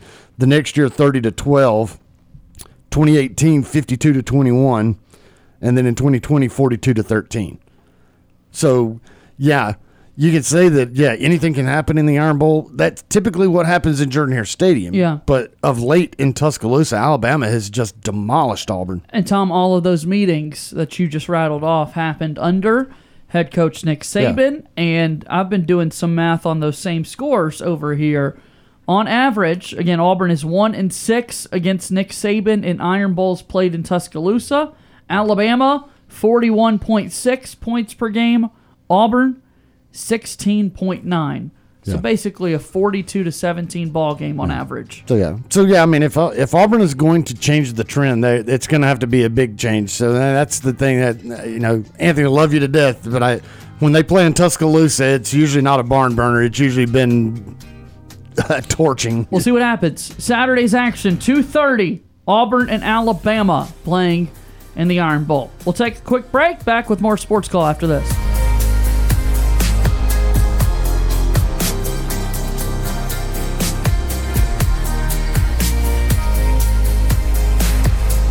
Do you want to join our conversation? Tweet us your thoughts on Twitter at SportsCallAU. We're done paying the bills. Now back to Sports Call on Tiger 95.9.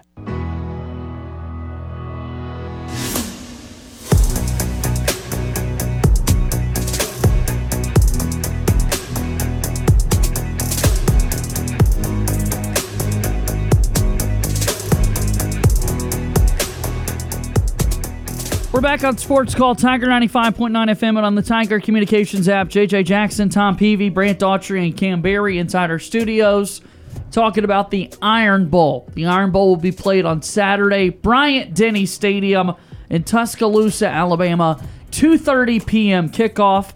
You can watch it on CBS, but we want you to listen to the radio broadcast on FM Talk 93.9. And in addition to that, the Tiger Tailgate Show gets started at 11:30 a.m. Make sure you listen to Andy Burcham, Stan White, Ronnie Brown, Jason Campbell, Brad Law, Britt Bowen, all your familiar voices there with the Auburn Sports Network.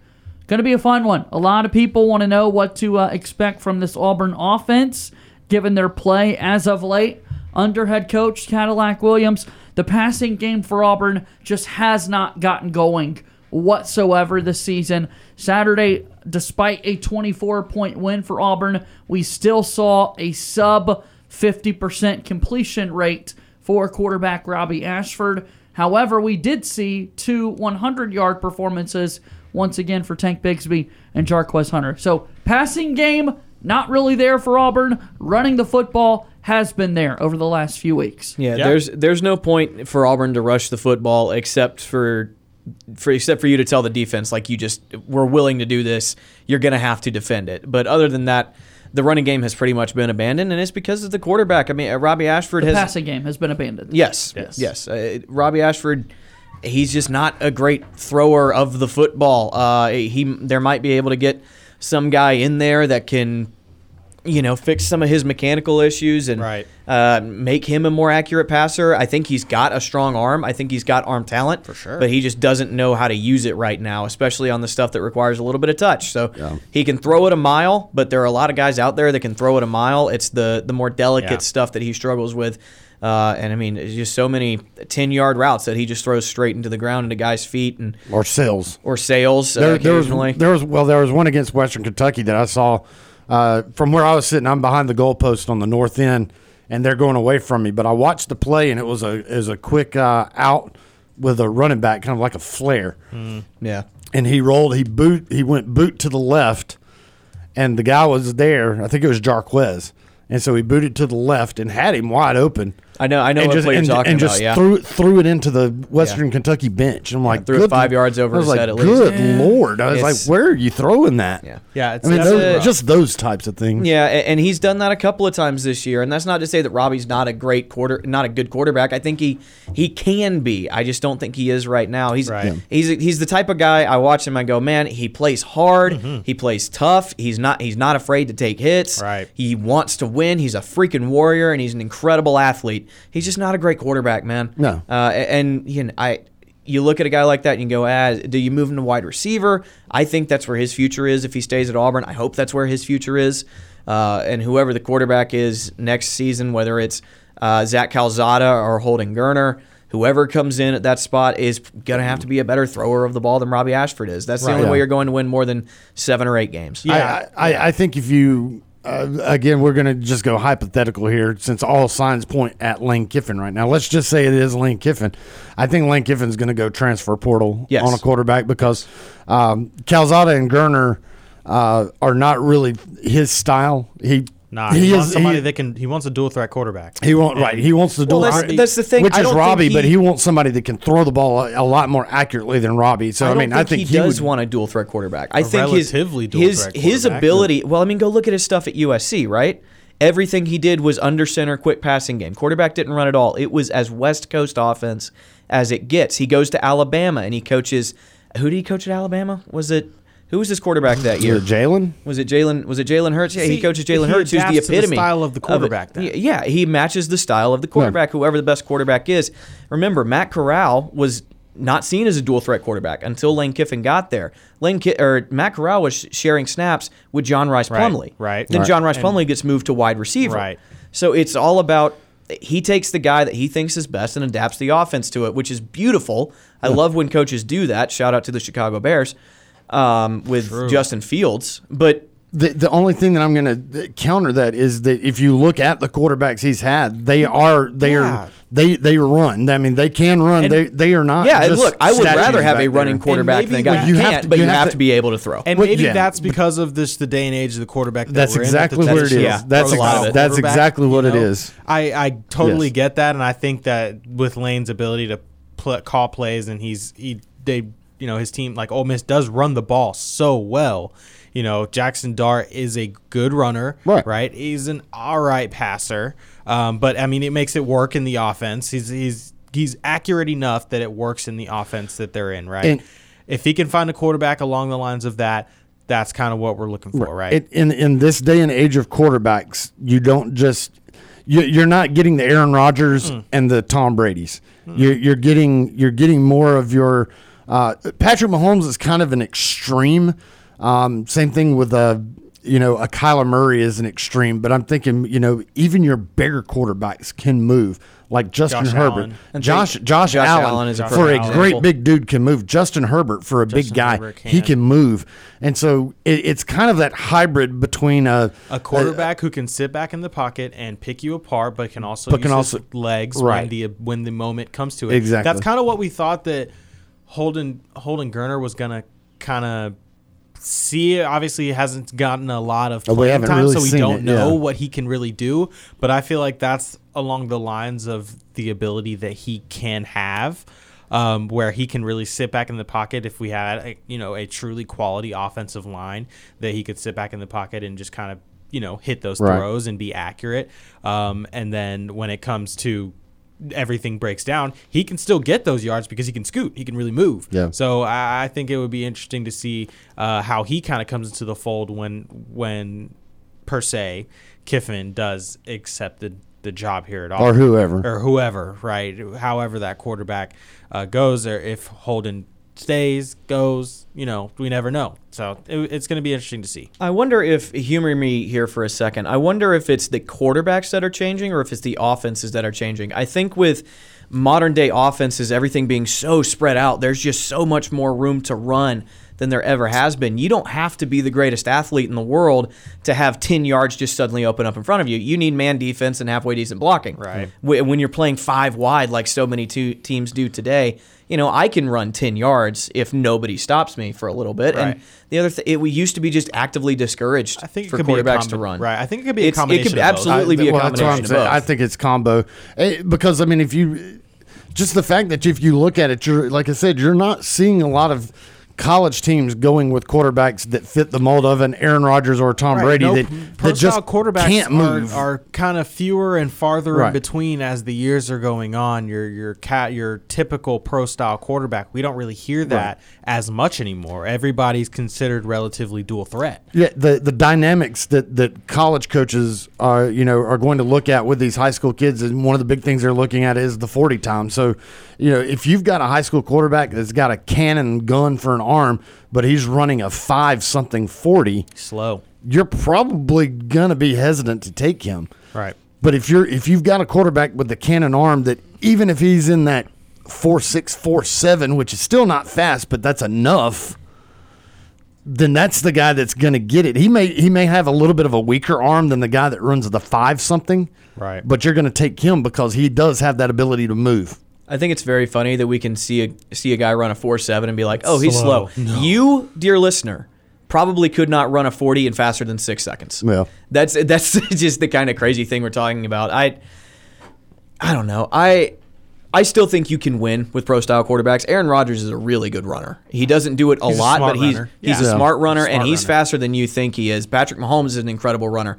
Dak Prescott is another guy. He is a pro-style, but he can still move a little bit. Well, we knew those guys could run. Yeah, absolutely. They did a lot of damage with their legs in college. Yeah. I don't know. I don't know what direction Auburn goes. I'm with you. I think they do go out and get a grad transfer, and whoever the head coach is needs to adapt to that guy's strengths. Quarterback is a very, very, very important position. I think it is the most important position in all of sports. Some would say. And the most important singular position. And if we're just hypothetically saying, if it's Lane Kiffin, there's also a certain running back at Ole Miss that wanted to come to Auburn. Wanted to come to Auburn. Yeah. Oh my that's gosh. from right down the road in Pike Road, Judkins. Quinshon Judkins. Yeah. That would be interesting. You would have to assume. You would hope. Yeah. A backfield of Jarquez Hunter, Damari Alston, and Quinshon Judkins looks pretty dang good. With Jeremiah Cobb coming in. Yep. It's good stuff. Let's go. Dogs. It's good stuff for the Auburn offense. You just got to get an offensive line put together. Too tough. Yeah. You got to get an offensive line that can block for him. Hey, shoot. These guys are running for two. Yeah, I mean, you're right. And I'll say this. The offensive line run blocking has been very good. They've played a lot better. I don't want to say it's been good. It's been better. We have two guys that ran for over 100 yards, which, okay, granted, I'm not taking away every talent, yard they got was outside zone or a toss. Hey. Yeah. they are not trying to run into the teeth of them. They're running like the toss sweep where you can pull one guy and maybe get your tight end kicking out and you can isolate guys out on the edge. That's one thing Auburn's been. But if you're trying to run, if you watched Auburn try to run in the middle, it wasn't happening. And Western Kentucky was pushing Auburn's offensive line back. That was one thing I even mentioned watching that game is that with Robbie Ashford back there, there were some times that Robbie Ashford was trying to get a run going on a quarterback design run, and he was having trouble getting himself set to where he could go because they were already crashing down at his feet. And it's like, daggone, guys, y'all can't let Western Kentucky push you backwards. You need to be pushing forward on those quarterback draws and things. So on the outside, they were finding the success, but trying to block inside and get those gaps going, that was, I don't want to say non-existent, but it was not as successful as being able to get out on the edge and isolate people. We only have 2 or 3 minutes left in the hour here, so let's take a phone call. 334-887-3401. We go to the phone lines. Jeff from Columbus. Jeff is here to say hello to us. Hi, Jeff. Hi, guys. Good evening. Hey, man, I'm telling you, I've been listening to the show today, and I am really concerned. Steve has not called in today, has he? He has not. Not a single time, yeah.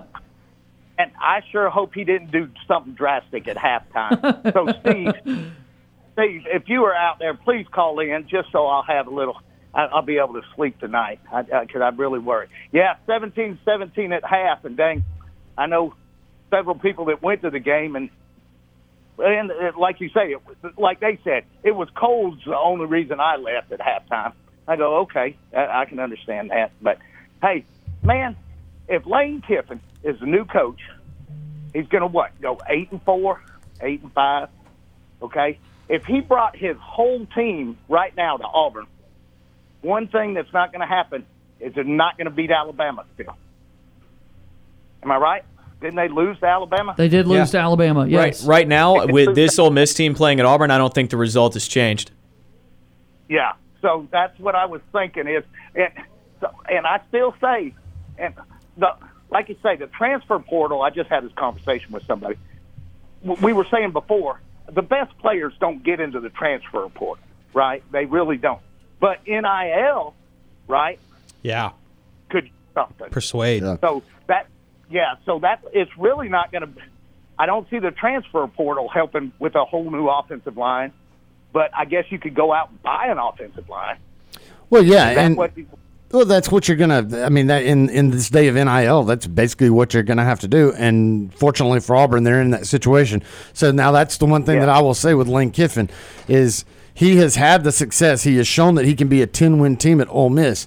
You put him in Auburn with the resources here that they don't have at Ole Miss, this new $100 million facility that opened that they don't have at Ole Miss, this $15 million growing NIL collective that they don't have at Ole Miss. You give Lane Kiffin these resources, and the sky might be the limit for this dude, and he can do a hell of a lot of things here that he could not succeed with at Ole Miss. Right, and I think, how many times has Lane Kiffin won 10 games at Ole Miss? A bunch. And that's the thing. He's twice. He won 10 last year. He's right on the cusp of 10 this year.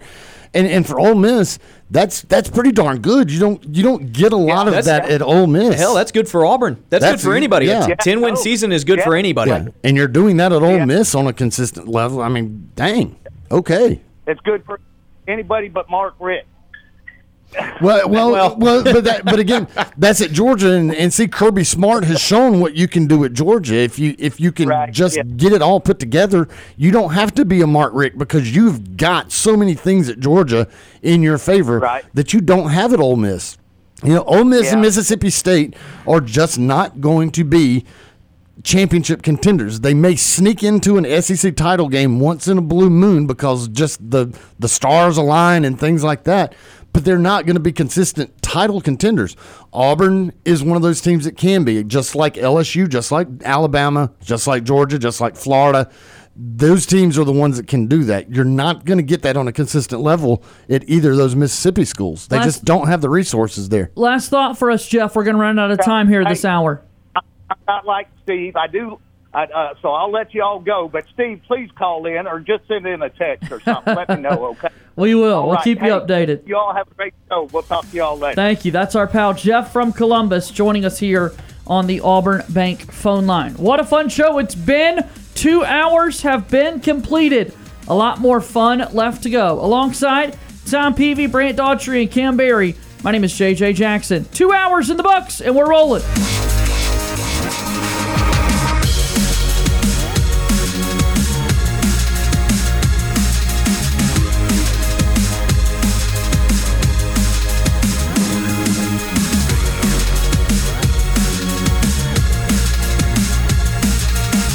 2 hours of Sports Call are finished. Don't touch that radio dial. We've got one more hour to go.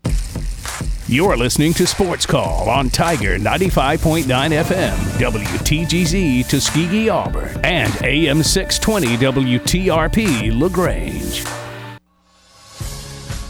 Whether you're leaving work, cruising around town, or listening on demand, we've still got some fun left for you.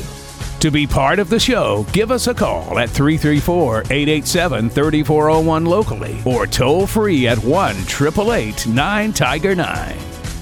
Auburn's first and Auburn's favorite sports talk show has been on the air since 1995 and is ready for 60 more minutes of fun. Now, let's get this hour of Sports Call started.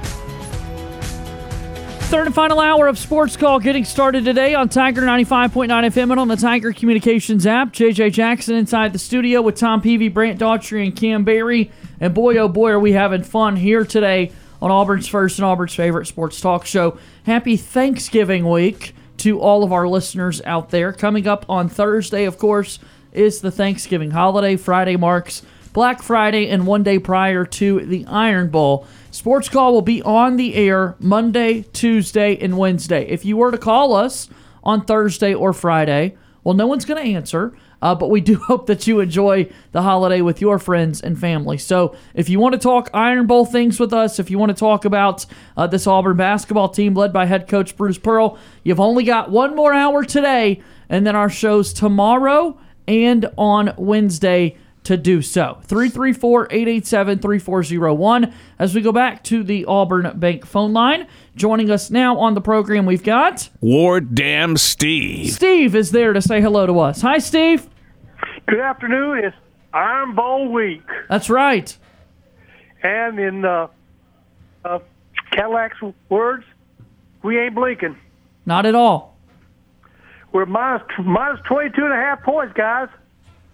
Yeah, we talked about the line a little bit earlier, that Auburn was such a big underdog when BetOnline opened the odds up in Alabama's favor, and all the Auburn players today are saying, "quote We're going out there with house money, and we're going to see what we can make happen." Yep, Cadillac says press conference. The guys are going to be having fun and playing together. So glad to hear. And it's just something about his demeanor that he just instills. He still hope, in what, for me, prior to Hartson leaving, I was apathetic, guys. I just said, I'll watch a game, but, I have no confidence or any hope that the turnout or the outturn come out of the game will be any different. And I don't feel that way anymore. Yeah, I know we're 4-6. But that gummie, if I didn't know any better, I feel like, we're playing for the SEC, the right to go to the SEC championship game. What's your take on it, guys? How are you feeling about this upcoming bowl game? Excited. We talked about with this Auburn football team that it's been so hard to win in Tuscaloosa against Nick Saban. Auburn is 1-6 in games against him in Tuscaloosa. Alabama is winning those matchups by an average of 42-17. So it has not been easy for Auburn to go and win there in Tuscaloosa at Bryant-Denny Stadium. It's going to be a really, really tall task. Auburn has got to throw the football better against Alabama because they're going to be keen on stopping the run from Tank Bigsby and Jarquez Hunter. So it's going to be really, really hard for Auburn to get it done, but we know they're going to give it all-out effort. Well, I read some comments from Stat Tiger and some of the, comparisons of what we're contending with, our team against their team. And I did not know this, but Alabama has as many fumbles for the season as we have, 7 fumbles each. Were you aware of that? I was not. No, I did not realize that. And from his analysis, the primary, I'm going to rely on our defense. If we can just rattle and contain, Bryce Young, I think we have a realistic chance of actually winning the game. Because without Bryce Young, guys, their offense to me is not, some kind of, juggernaut. Yeah, but the thing is, it's very hard to rattle him because that's one thing that's very easier said than done. He is so good. Even when you get pressure on him, he just has that knack to keep his eyes downfield and just feel pressure and move up away from it. So when you're talking about getting after him, you're going to have like 2 or 3 people on him, not just one, because he is very, very good at keeping his composure and not getting rattled back there. No doubt, Tommy. Everything you have to say is merit. But let's not forget, a woeful defensive Ole Miss team tend to have a pretty good time of getting him rattled, and so did some other teams, Tennessee included, maybe even Arkansas. And, I've also seen their receivers have not been, juggernauts. They've been dropping passes left and right, have they not? No, Alabama definitely has some issues there. They've got some issues there. But yeah, I mean it's going to be tough, but it's not an impossible task. But yeah, it's just not as easy as saying you can rattle him. I mean he is very, very good. Yeah, it's a pro quarterback right there. Yeah, what I'm concerned about though is turnovers on our end. Yep.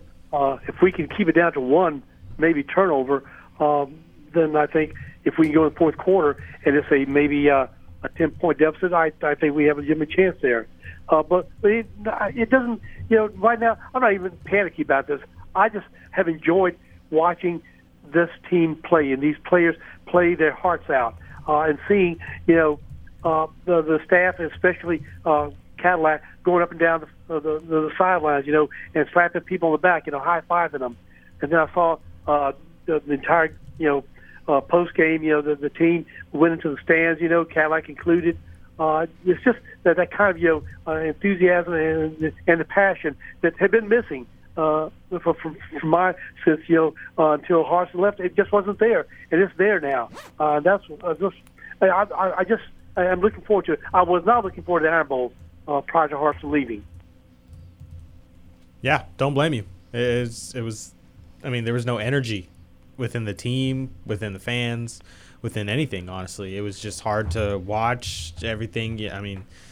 Just nobody, you could just tell it just was not the same. But seeing Cadillac, he's just kind of been a spark plug for this, for the program. And it's been very nice to see the passion and the energy that's been going on the sidelines just within Jordan Hare.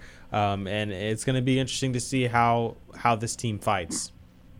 And speaking of post-game conference, I was really taken aback and just pleasantly surprised and commendable as to Western Kentucky's head coach making the compliments that he made about our team and our team's efforts in that game. What was your take on, guys? He was extremely complimentary. Yeah. And he's a guy that has probably spent a lot of time around Auburn. His brother was Clay Hilton, who isn't that correct? Their head coach. Correct. He played quarterback. Clay Hilton. Correct. His brother's Clay Hilton, who was here at Auburn. So you have to think that he's very familiar with Auburn. So, he's very complimentary because they got their butts kicked. So there's not a whole lot you can't sit there and crap on a team that just beat the crap out of yours. So he was very complimentary, and he should have been. And speaking of that, guys, that second half, I said, oh, here we go. I don't know that Harsin would have had our team come back from that the 17 tie to score the way we scored. But do you guys think I'm wrong on that assumption? I think Brian Harsin's gone. I think it doesn't matter anymore. I don't know what Brian Harsin would have done in this game, and frankly, I don't care because he's not the head coach at Auburn anymore. Cadillac Williams has done a really good job as the head coach, and I'm willing to celebrate him. But what Harsin would have done, I don't know, and I don't really think it matters. Last thoughts here, Steve. We've got some other phone calls to get to this hour. Well, last thought, guys, this team just showed a lot of enthusiasm for me in the second half that I would not have expected. I think it's all due to Cadillac. It's really fun to see for sure. Any kind of credible intel on our coaching search? No, just a lot of the beat writers from both Auburn and Ole Miss have high percentages of Lane Kiffin coming here. And there's a lot of signs that point that Ole Miss has offered him a contract, a pay raise and an extension, and he has not accepted that yet. A lot of people feel like that if he was not coming to Auburn, he would have already accepted it. So there's a lot of smoke around Lane Kiffin right now, and that's really it. Just a lot of people speculating. Okay. That's tomorrow night's basketball game, guys. Last thing, Steve. Bradley, are they any threat to us not winning that game tomorrow night? The best team that Auburn has played this year. They are definitely a threat because they're the best team Auburn has played, and Auburn has shown that they struggle from shooting threes. So until they get that figured out, then going to be playing in a brand new gym, new rims, new backboard, new backdrop, sight line, and everything. Yep. So we'll have more of a preview for basketball with you tomorrow. Thanks for the call today, Steve. Right. Okay, guys, thank you for your time. And Wakanda Forever. I just saw the movie. It's worth seeing. There we go. We appreciate it. Until tomorrow evening, guys. Stay safe, and War Damn Eagle. All right, War Eagle. There's retired War Damn Steve joining us on the program. Jeff from Columbus, a little worried earlier about Steve's whereabouts, but I guess he was seeing the movie. Black Panther. He tends to go to movies from time to time, and there he was right there. Let's go back to the phone lines, and joining us next here on the show, we've got Die Hard Die. Die Hard Die has called into Sports Call. Hello, friend. Hey, Wakanda for I'm War Eagle. Yeah, War Eagle. How are y'all doing? Quite well. How are you? Getting on the show late, so I don't want to, and following Steve. I know commercial break's got to be coming around the corner. You're good on time. Go right ahead. Okay, I always love the intel, though, Steve. So last week, I'm enjoying this caddy. I mean, our season was over. No one's coming to our tailgates. 11 o'clock games, just everything that I'm a passionate about. I mean, of course, I like the wins, but I don't expect, to be a Bama or Georgia. But I have eyes, I have ears. I know of all my friends, my graduates, and this was just a horrible season. We just screwed everything up, and somehow Cadillac has made this where we're hugging again. The tailgate has been packed out. People have been renting my Airbnb. Everything is amazing. The veterans got to be in Tiger Walk. I called y'all last week about being in there and how just amazing it was, and everyone was just talking about motivation and God and winning. And I was fired up, and that was a Texas A&M game, and I thought we were going to beat them 100-0 with as fired up as those guys were. But anyways, last week I'm getting on all these Facebook groups and Twitter groups, and they're saying Lane. I'm like, guys, let's just look at data here. We got to hit this one out of the park. And I got tired of really not knowing what I was talking about, so I just cut and paste the Wikipedia resume. And in 10, do you know what his average is staying at a place over I guess his 10 teams? Can you guess what his average length is?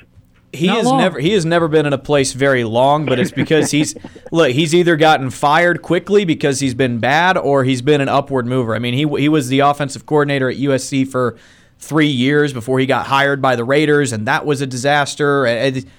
Lane Kiffin has bounced around a lot, but it's not something that's giving me a ton of pause. Now, again, I've been wanting Lane Kiffin since 2 years ago, so I'm definitely looking through rose-colored lenses here. But him bouncing around like that does not worry me that much. Okay, well, I was at a dinner where he was at, and just not a nice guy, egotistical, whatever. I mean, he's not going to be our neighbor. But I kept an eye on him when he was a Raiders coach, because I was still alive then, and I was like, man, what a young coach. And he was terrible, and it's just like, yeah, it's probably a bad idea to get young coaches. So I've kept my eye on him. But anyway, his average is 1.5 years, and that's just not good, man. That's red flags. Again, I think he's a great coach. I think he's going to do great at places, but Auburn, we're just not in the position to take those chances, in my eyes. And then he goes and lays an egg for something we fire coaches for. And it just surprised me that we're getting this guy that Auburn is not, the fans are not about it. And, I mean, we're split. It's another divide, And I just don't remember that. I have 3 degrees from Auburn, been a fan since the 80s. I don't ever remember being divided until like the end of Gus's years. And I'm sure there's some years in there that I don't recall, but I just don't remember it. And now already, Lane's dividing us. And then he just does awful against Arkansas, who's been getting their butts kicked, and just don't know why we're doing it. I mean, there's got to be a better answer. And I don't know. Just don't get it. There's red flags. There's data. There's historical data. And we just don't need to close our eyes and swing for the fences on this one. Just get y'all's input again. All right, thank you. It's Die Hard Die joining us there on the program. Thanks for the call. My answer to that performance against Arkansas, it was pretty dadgum bad.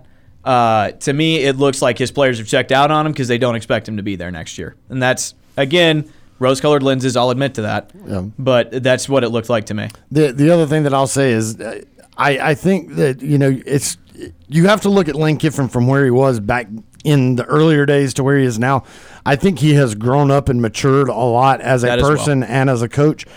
And Auburn has never been a place that a coach comes to and then just bails on unless they get fired. So I honestly think that Lane Kiffin is looking for a place to anchor down. I think that he believed that Ole Miss could be that, but then things are just he doesn't have a lot of the facilities and a lot of things there that he may need or want.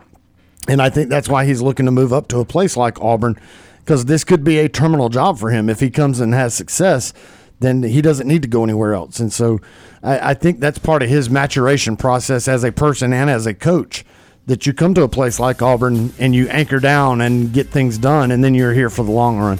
We got to take a timeout. Sports Call continues in a moment here on Tiger 95.9 FM.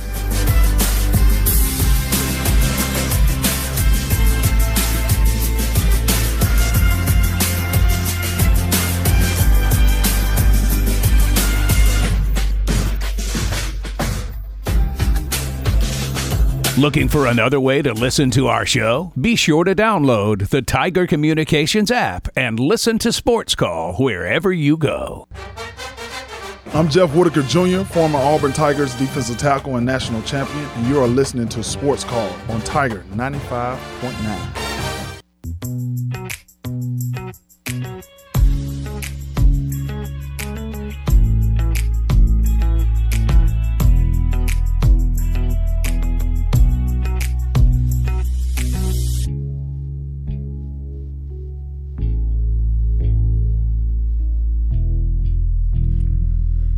Back on Auburn's first and Auburn's favorite sports talk show, JJ Jackson here inside the studio with Tom Peavy, Brant Daughtry, and Cam Berry. It has been a really fun show here today on this Monday. Again, Thanksgiving week. And fellas, let's say it again. Shows this week, Monday, Tuesday, and Wednesday.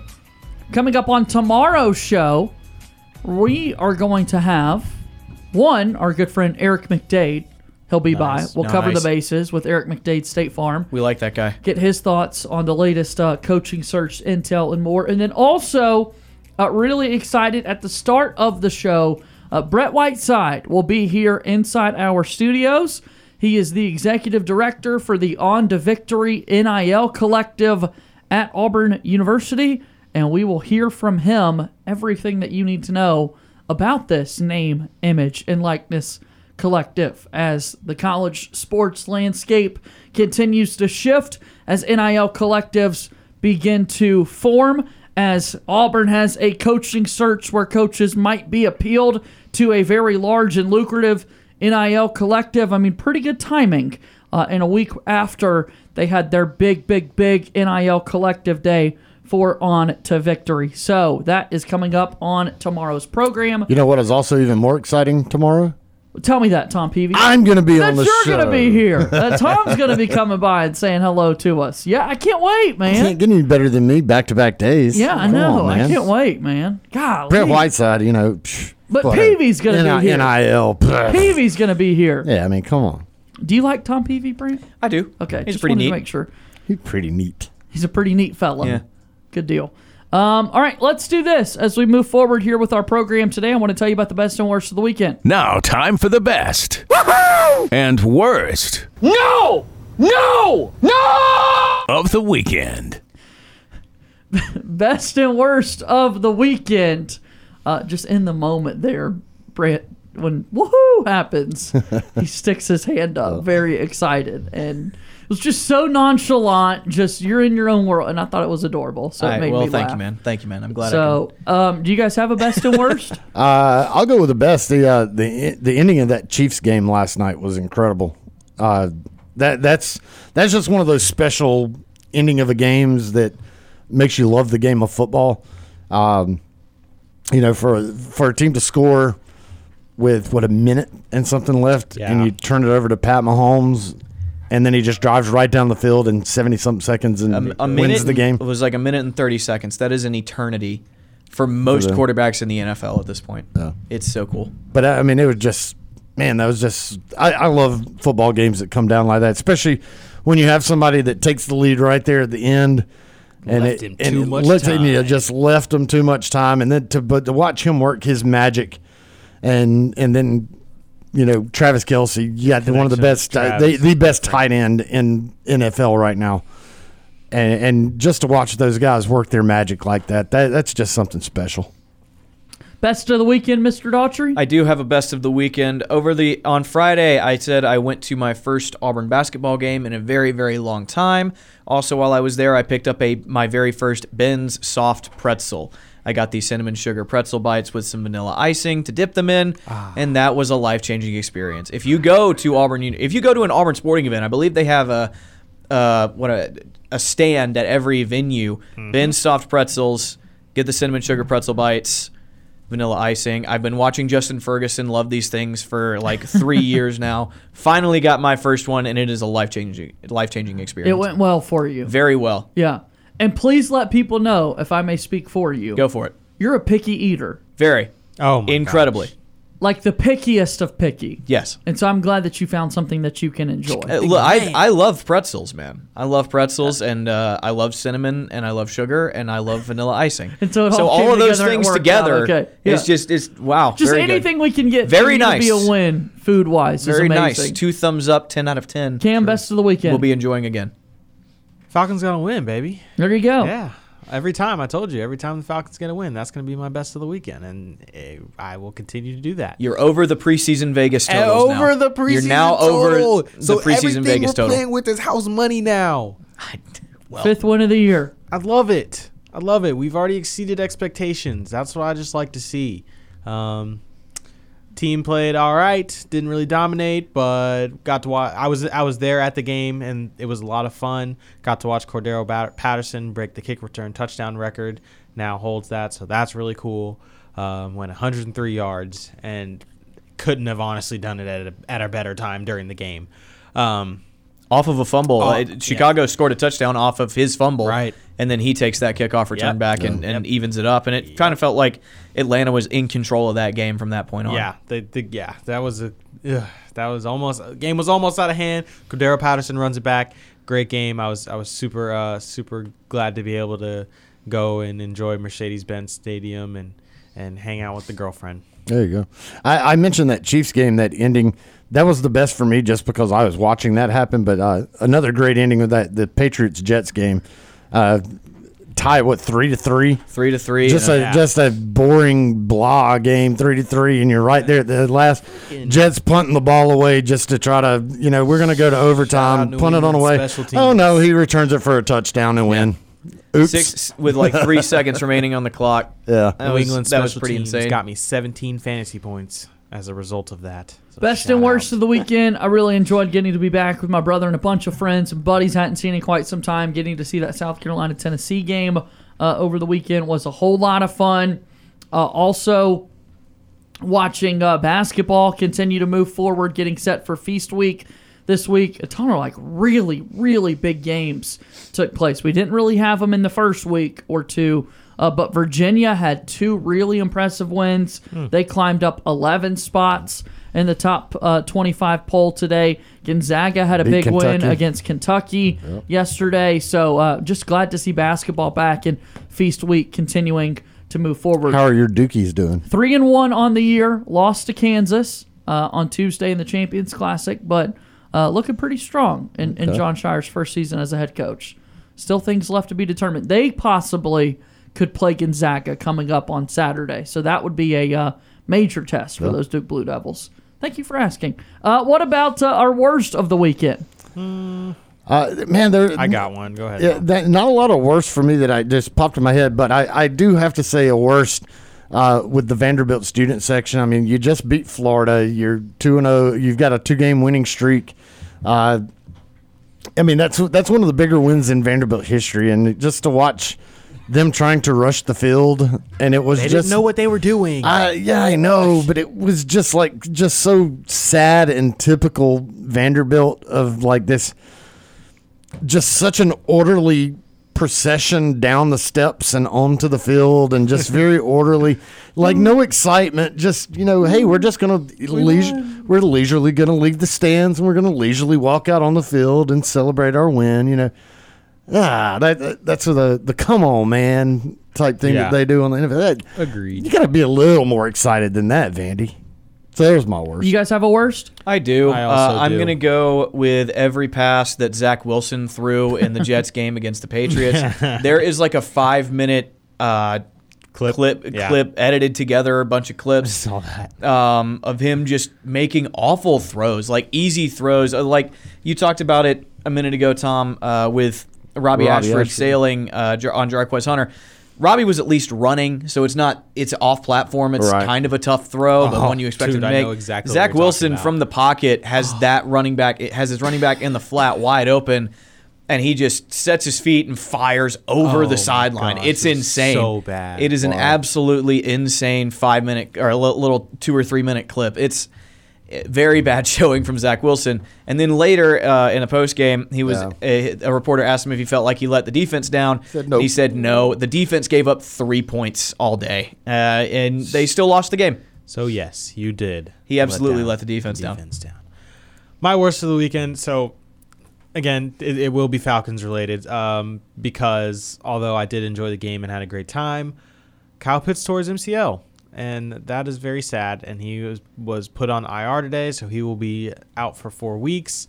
Hate to hear that. Also, Taquan Graham, I don't know what his injury is. It hasn't come out, but he has also been put on IR, so losing defensive line help that is, already not great. And Graham was a bright spot. He was playing pretty well. And losing Kyle Pitts, who is an offensive threat, maybe has not been used as much as he should be. But even still, I mean, him being on the field is a difference making in how defenses have to game plan for the Falcons. So definitely a tough loss, and having him out for 4 weeks. So hopefully he can just recover well and everything goes smoothly for him. But that's my worst of the weekend. Best and worst of the weekend. Let's stay in the National Football League. One last worst to share with individuals here before we get to our nightly TV guide to wrap up today's show. Let's have a word on this, guys. How about yesterday? We'll keep talking about some NFL games. In a game that has yet to be mentioned, fellas, is what took place up in Minnesota yesterday. The Dallas Cowboys defeated the Minnesota Vikings by a score of 40-3. The Vikings had won 7 straight games. Last week, the Vikings had a monster comeback victory against the Buffalo Bills and had won 7 consecutive football games, and then decided, you know what? What if we don't? What if we just don't show up at all against the Dallas Cowboys team? What if we do not play a good football game today? And they were terrible. Absolutely terrible. For a good football team. Yeah, and I tell you what, Kirk Cousins got 2.2 fantasy points, and that's why I was able to beat you this week, JJ. Yep. That and I noticed that. Travis Kelce just exploding. He played all right. Yeah. Travis played all right. Well, see, and I had Adam Thielen on one of mine, and he didn't do anything either. Yeah, nobody on Minnesota the football. Did. Yeah. No. All right, let's take our break here. When we come back, we wrap up the show here on Sports Call.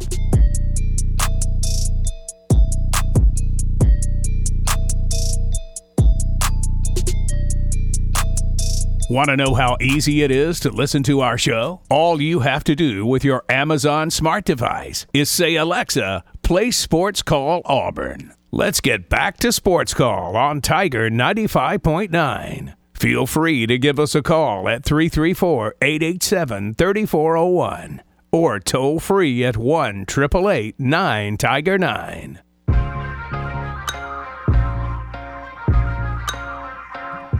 Welcome back into the program. It's Sports Call on Tiger 95.9 FM and on the Tiger Communications app. JJ Jackson here inside the studio with Tom Peavy, Brant Daughtry, and Kim Berry. Auburn football has the Iron Bowl coming up on Saturday, and then we'll see if Auburn will name a new head football coach.